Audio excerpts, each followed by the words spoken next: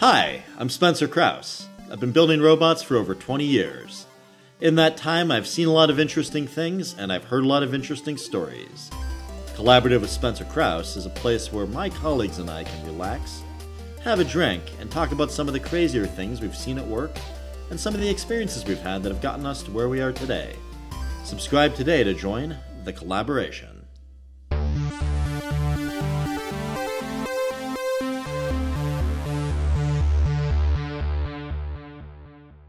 All right, welcome to the Collaborative Podcast. I'm your host, Spencer Krause. Our guest today is Jake Hall, the manufacturing millennial. Jake, welcome to the podcast.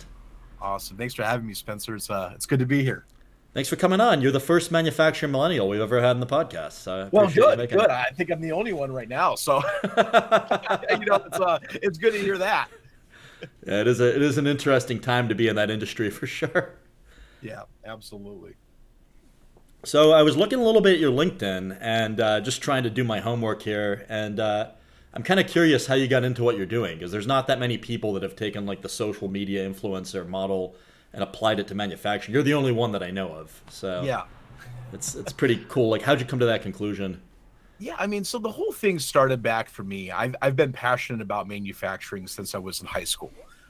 16 years old, got my first manufacturing job working at a custom machine builder at the time, really doing the grunt work, sweeping floors, cleaning out manual mills and lathes and Nice. CNC machines, sweeping up the zip ties in the electrical panel shop, a lot of just the grunt work. But, that had me get a lot of experience to see a lot of the cool automation that was being built and designed at that place. And that really, set in stone me wanting to go to college, get an engineering degree, been in the field, like I said, for like 16, 17 years now.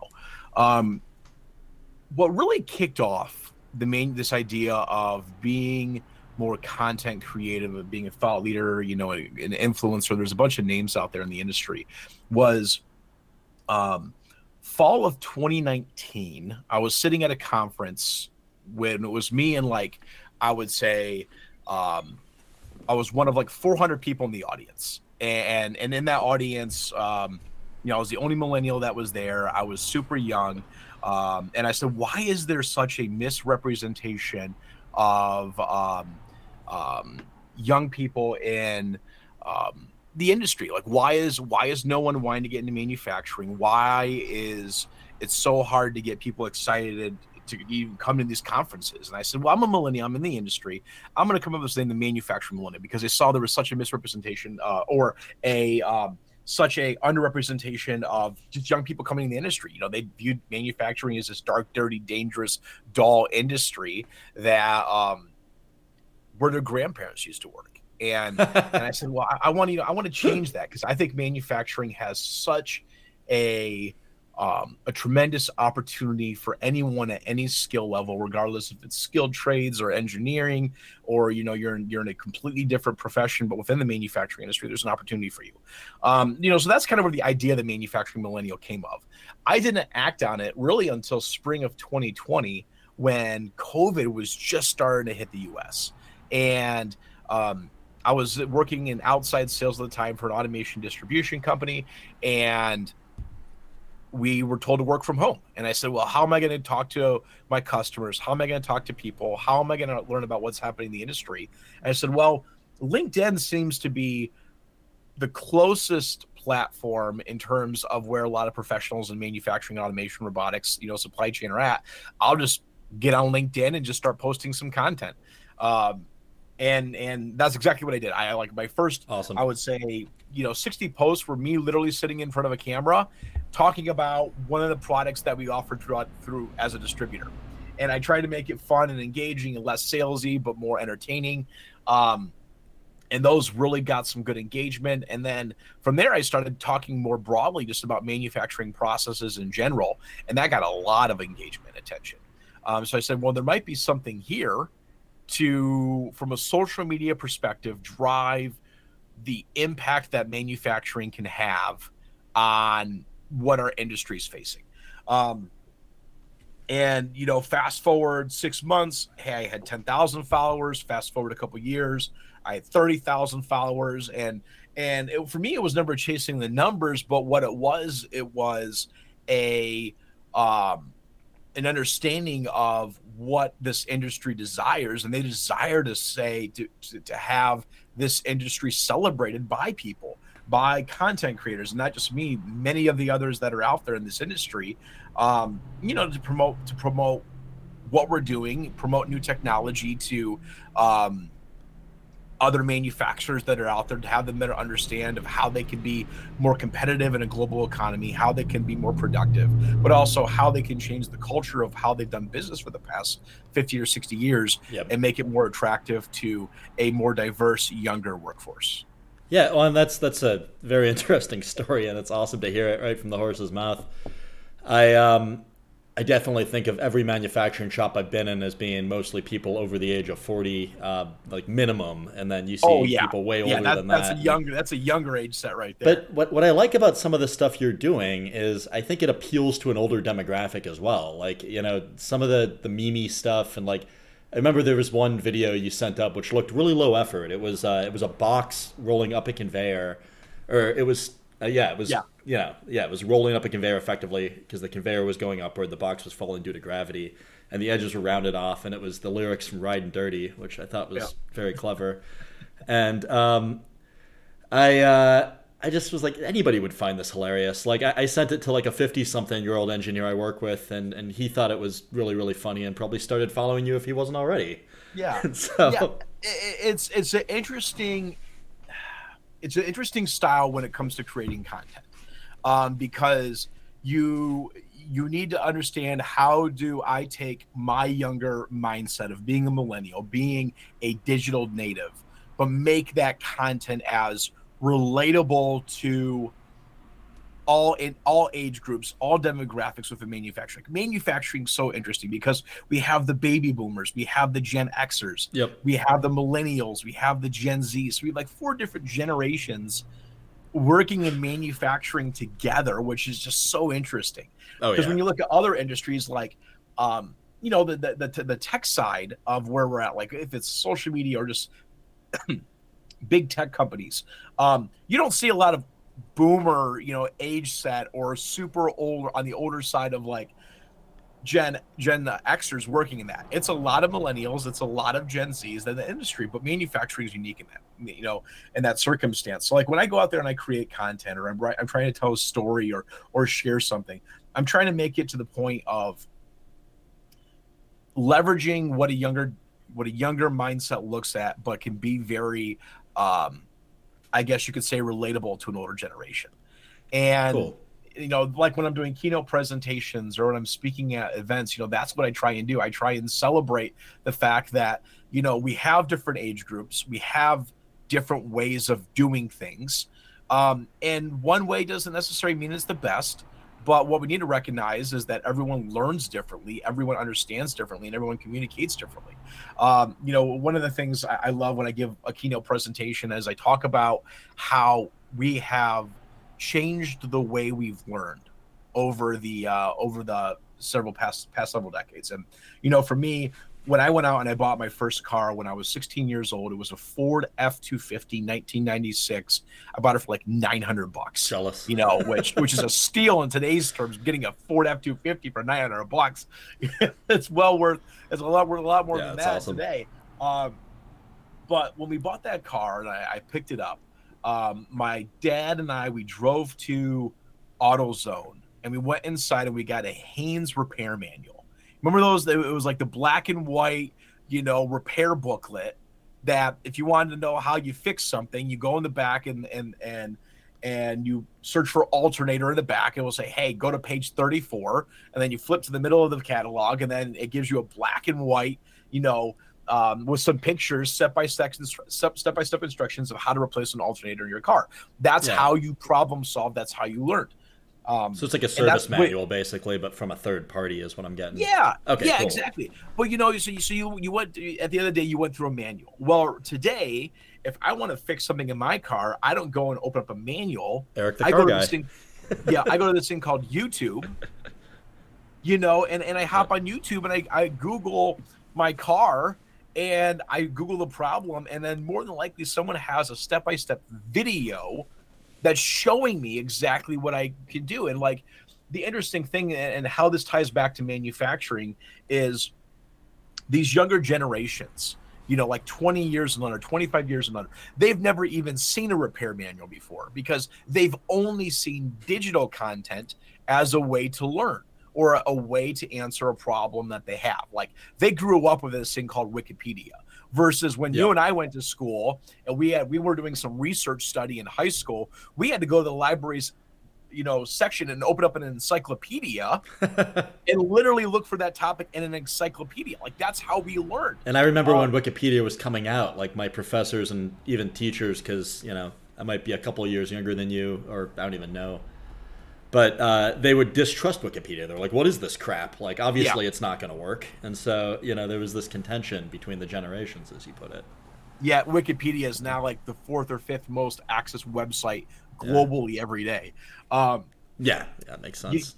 People bypass Google and just search directly into Wikipedia now. Yeah, absolutely. But I think that the important thing to take away from that is when you're a manufacturer and you want to know why you can't get younger people to come and work for you, is it because are you still a manufacturer that's using that old black and white paper repair manual to train your employees, to teach your employees, to allow your employees to be to grow skill sets and to learn? Or are you a manufacturer that's leveraging new digital technology on how to solve a problem? And I think it's just one of those things that we need to change from a cultural perspective. And that's why I create content on LinkedIn, is to drive more awareness to manufacturers that, just because you might have one of the higher paying jobs out there doesn't mean you're going to be attracting a future workforce. It has to do with the culture of your company. It has to do with the impact that your company is creating. And it has to do with what are you doing to help propel your employees, their own individual careers forward. Yeah. So that's kind of like, what my mindset is when it comes around creating content is how do I make it relatable to younger generations? How do I still acknowledge the older generations? And how do we create a common ground that, we all share this passion for manufacturing? Yeah, that's awesome. One of your posts I really, really liked was the one where you just showed the different wage rates for PLC programmer. And I can't remember what the hourly was. But I feel like, at least when I was a kid, nobody told me how much, I'm a robotics engineer, so nobody told me how much a field robotics engineer makes versus a doctor versus a lawyer versus a mechanic versus, a dump truck driver versus a convenience store clerk. Nobody ever gave me a lookup. And I think if I'd have had that, I might have made some different decisions. Maybe still ended up in the same place, but via a different route, And so I don't know. I like what you're doing, spreading data and just giving people hey, look, this is what it is. And I think with that as well, if I go back to that post, that was really promoting this idea of skilled trades. With the idea when I was in high school and we each had our 15-minute meeting with our guidance counselor to discuss what do we want to do after we graduate. There was never a discussion of skilled trades being promoted as a career opportunity for young kids. It was so what university are you going to go to? So I'm in Michigan. Basically my guidance counselor laid out and said, okay, you can go to Grand Valley, Michigan, Michigan State, Purdue, OSU, Illinois. She just picked a bunch of the big schools within the Midwest, sort of nearby. And said this is what opportunities are. And and I chose the engineering route, and I have no regrets doing with it because for me it's benefited me really well. But for a lot of people, a 4-year degree, one, might not be the most economical decision for them, but also it might just not fit who they are personally. Oh yeah. And I think there's so many professional skilled trades out there, from being a robot programmer, for you, or a mechatronics degree, or a PLC programmer, or a machinist, or a machine operator. There's so many maintenance tech. I mean, there's some people that are so good with their hands that are just geniuses in that way, who are just born to fix machines or figure out what's going to go wrong before it goes wrong, or create a maintenance schedule. And I mean, that's the guy I want on my team, 100% of the time, is the one that, bleeds, eats, and sleeps motor oil. Yeah, So exactly. And I think that's what, we look at in terms of trying to drive awareness to. You don't need a 4-year college degree to be successful with whatever career choice that you make. And I think the one thing about that as well is like within manufacturing, my day job where I work for a company at ATS Global, we have some of our senior engineers didn't even go to college. nice. They went and they got an apprentice journeyman's electrical degree, and then they got their their master journeyman, and then they started doing more panel build and schematic designing and layout, and then that got them into some addressing some PLC stuff and maintenance, and now they're a full-time programmer.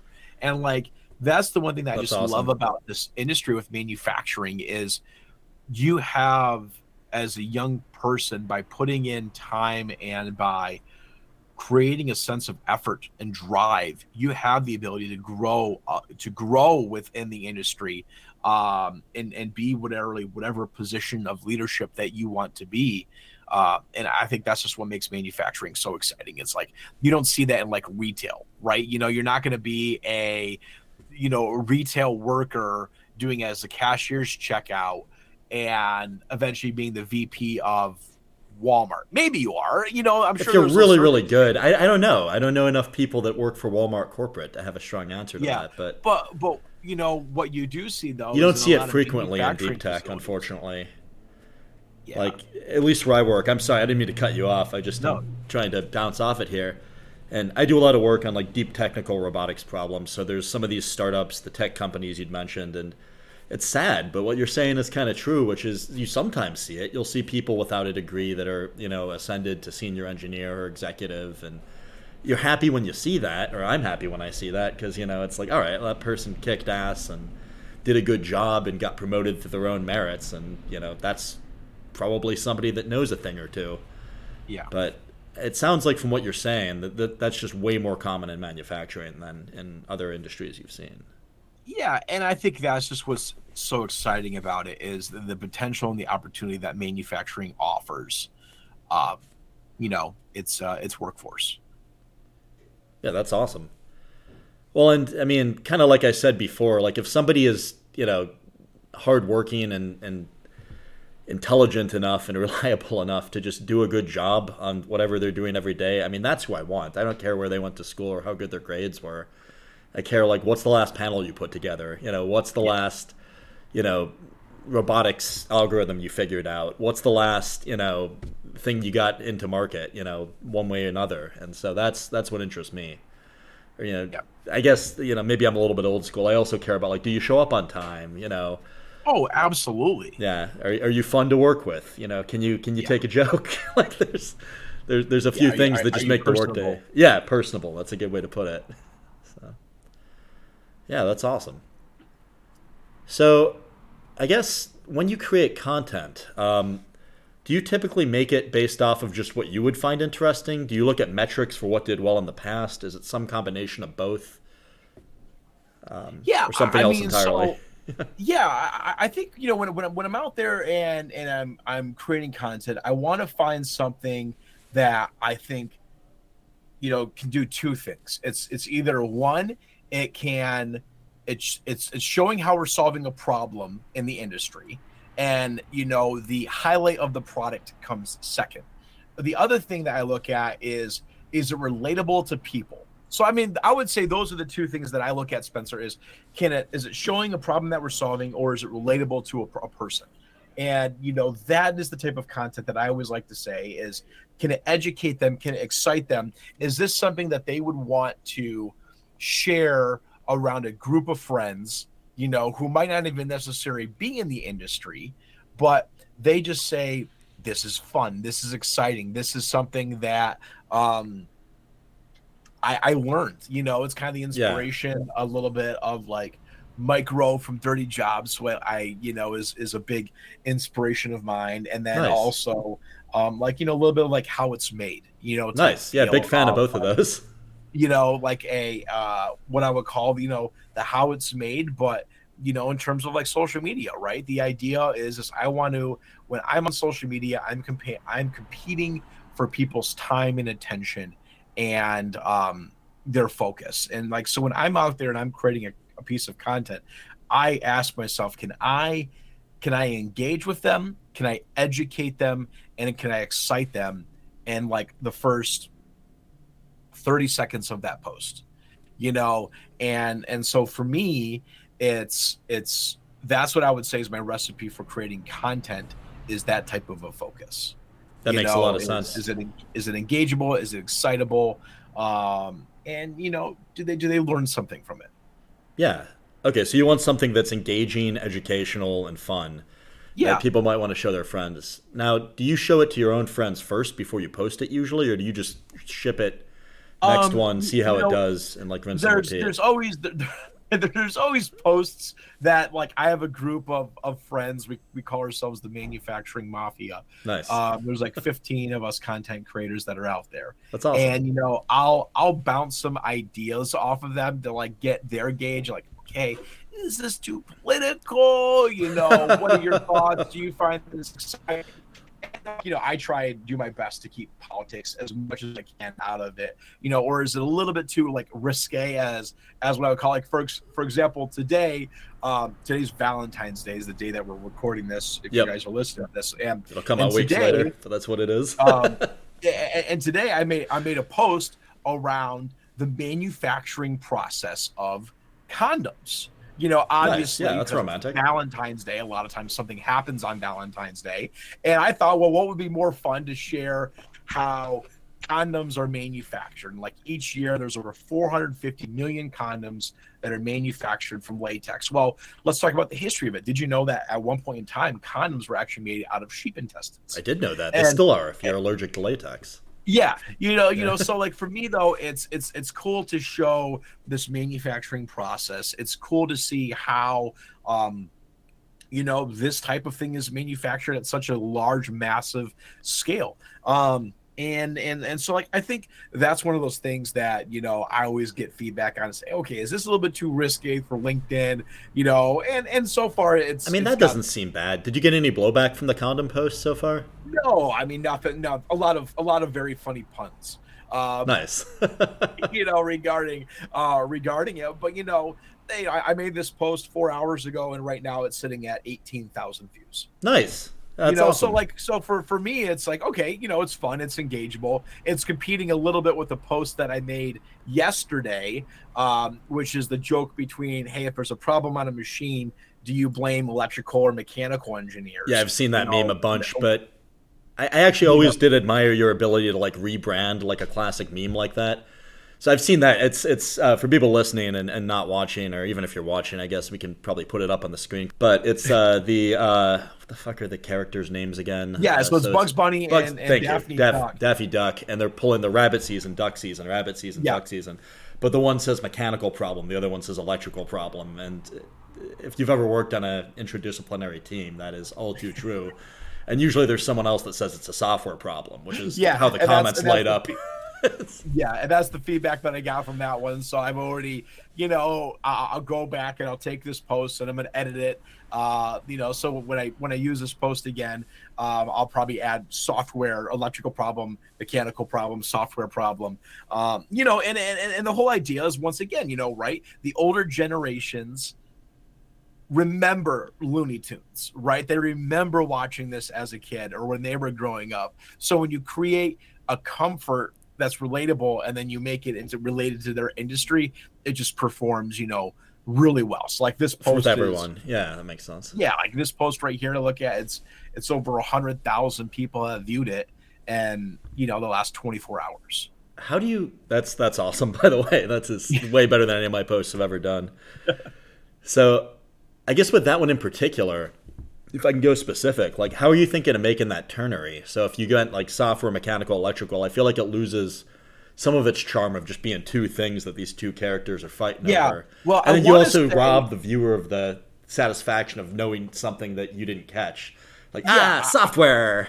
I'm so smart. And so like that's a whole other thing too. Is like, how do you you almost like when I try and do posts, I try and make it so someone always has to go in and like add something else, right? Because from a analytics perspective, comments create engagement, which creates LinkedIn pushing my post to more people. That's very clever. So you want people to comment. So like from here, I at the end of my little post, I said, so who is right? Well, everyone always has their opinion, so they added on there, and a lot of these posts were software as well. So like, I'll go out there, I'll add the electrical problem, I'll do the software problem, but I'm pretty sure in this scene I'd have to go back.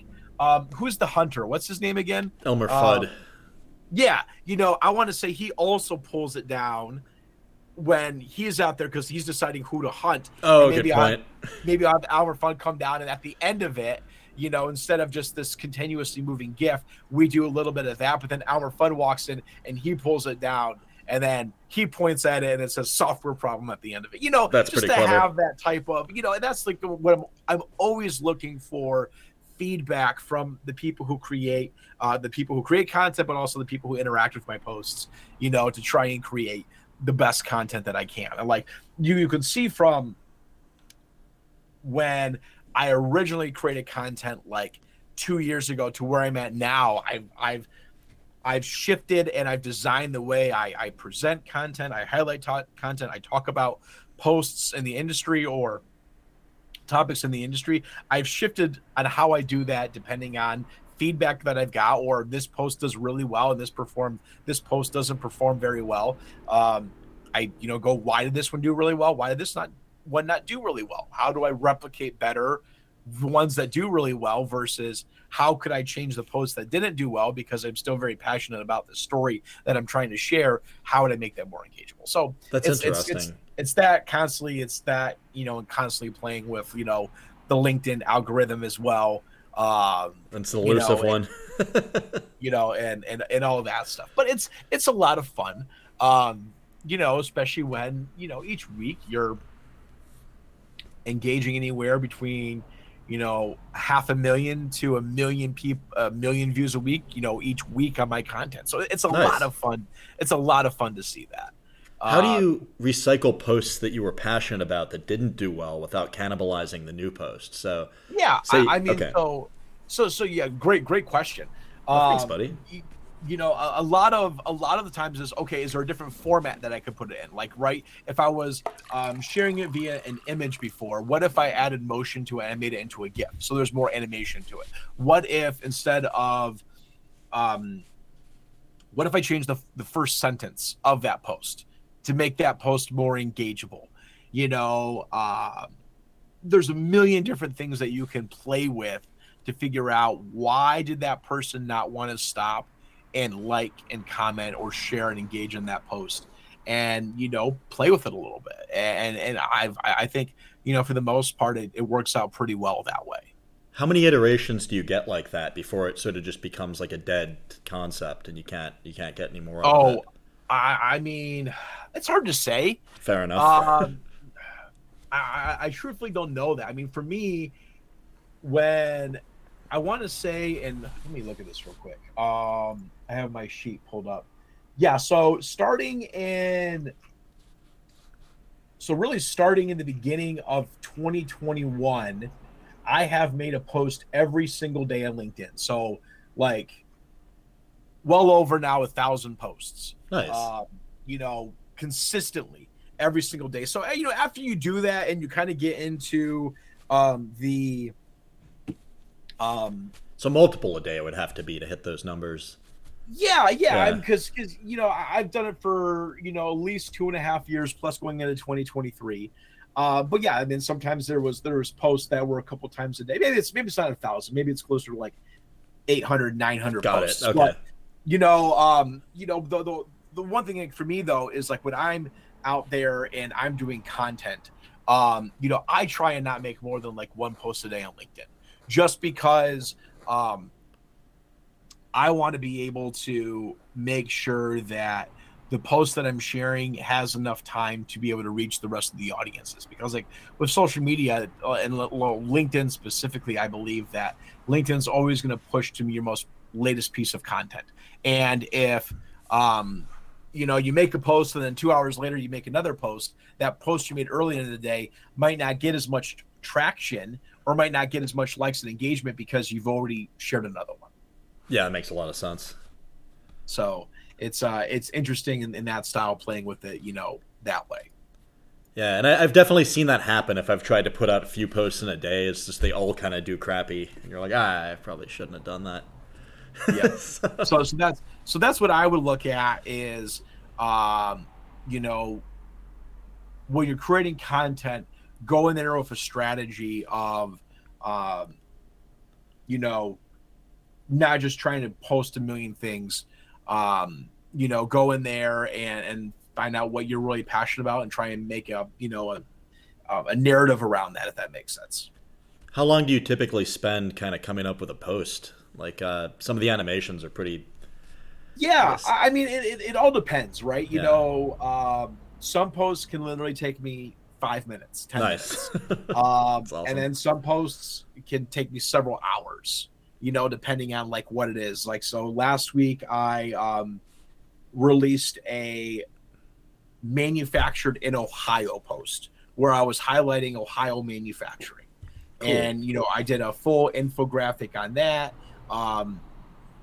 Did a bunch of research, looked at like 5 or 6 different, research companies out there, everything from the National Association for Manufacturers, the U.S. Bureau of Labor and Statistics, the Ohio manufacturing organizations, and finding something like that, can take several hours to find the information, to document the information, to make the infographic.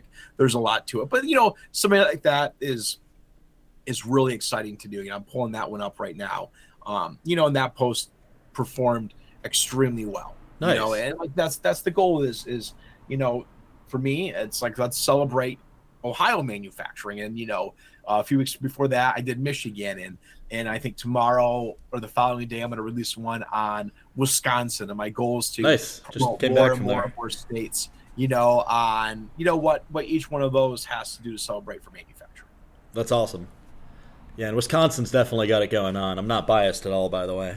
it's a great place. Wisconsin has a lot of cool stuff. They have their leader in a lot of areas of manufacturing. They're a leader, obviously the leading cheese producer out there, but a lot of other cool stuff, right? Like the first mass-produced typewriter was made in manufacturing, and keyboard was made in Wisconsin. I did not know that. Harley Davidson too, right? Is a Wisconsin product, I'm pretty sure. Yeah, the tractor started in Wisconsin. Seriously? Yeah. Dude, I did not know that. And there's a lot of other cool stuff, and that's the whole like. That's why I love creating content, because I want people to be proud of, hey, look what your state's done. Look how your state's contributing to manufacturing. Yeah. Well, even when you look at the beer industry there, I mean, it's fascinating. Like, I had some friends that worked for some of the breweries, and the larger breweries will do fulfillment now for microbreweries. So you can give the large brewery, like, I can't remember, I think it was whatever one of the big ones is in Wisconsin. But they'll have fulfillment recipes. So you, as a little microbrewery, send them your recipe. They'll brew it in one of their big tanks, and then they'll ship it for you. And all you have to do is give them the brandy and the recipe, and maybe inspect it now and again. So it's just really cool to see some of the stuff that's come out of that culture. Yeah, talking about Wisconsin, for example, since you're from there. So yeah, the typewriter was. I lived there for 6 months.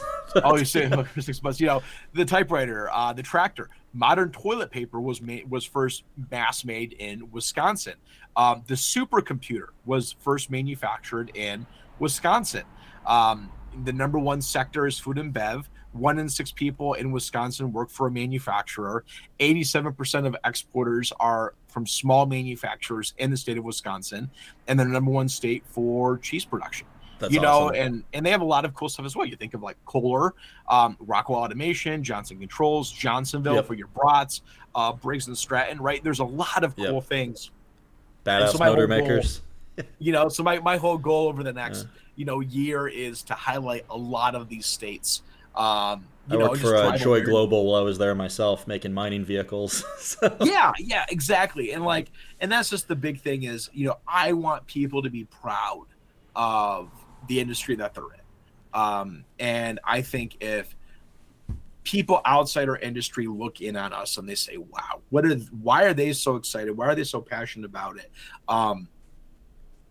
That will hopefully drive younger generations to come to our industry. Because right now, we're facing, I think we have like 700 to 800,000 open jobs in manufacturing right now in the U.S. sounds But about by right. 2028 to 2030, we're expected to have almost over 2 million unfulfilled jobs in manufacturing. PLC You know, programmers are going to make so much money in those years. It's going to be printing money. it's one of those things where,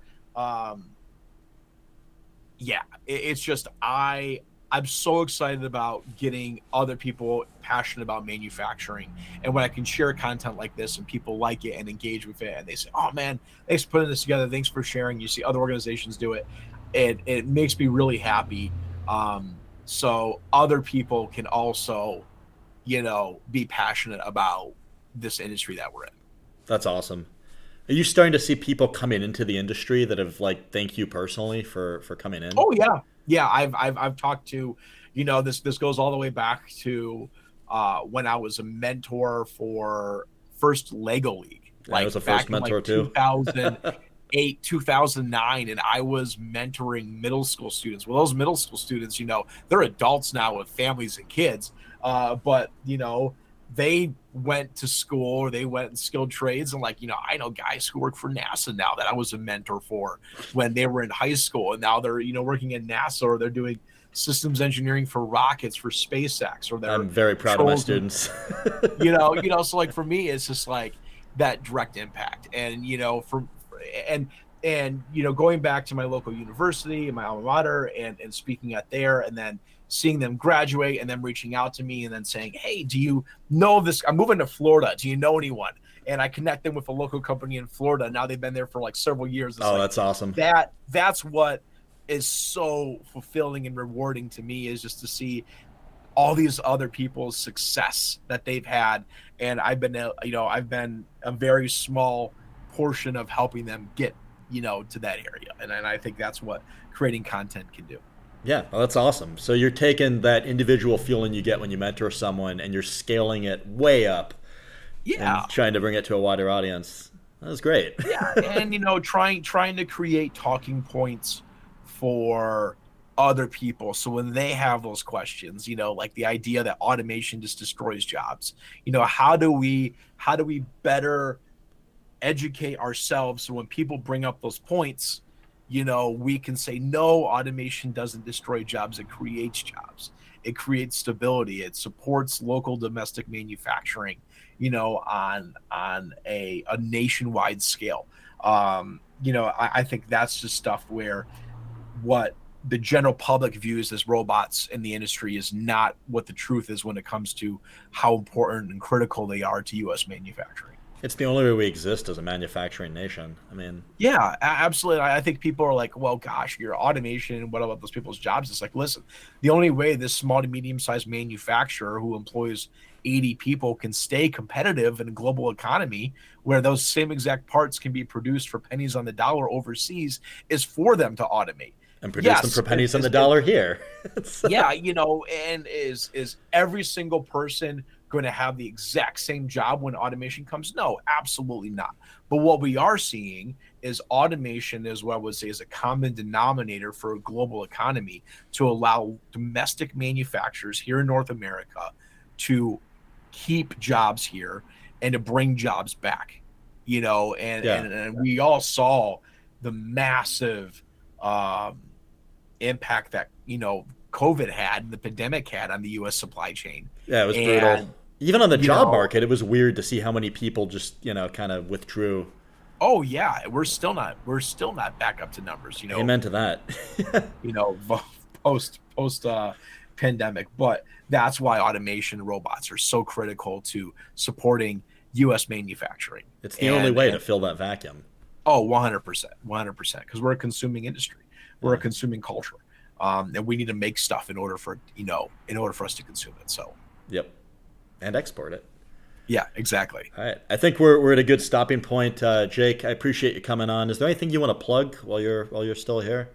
Yeah, I mean, the one thing I would say, Spencer, is, if you're at a manufacturing company or you're at an automation company or something like that, I would always encourage you, reach out to your local community colleges or your local schools, your local universities or skilled trades programs, and figure out how you as a manufacturer can get involved and how you as a manufacturer can begin to not only impact, the future workforce, but invest in them.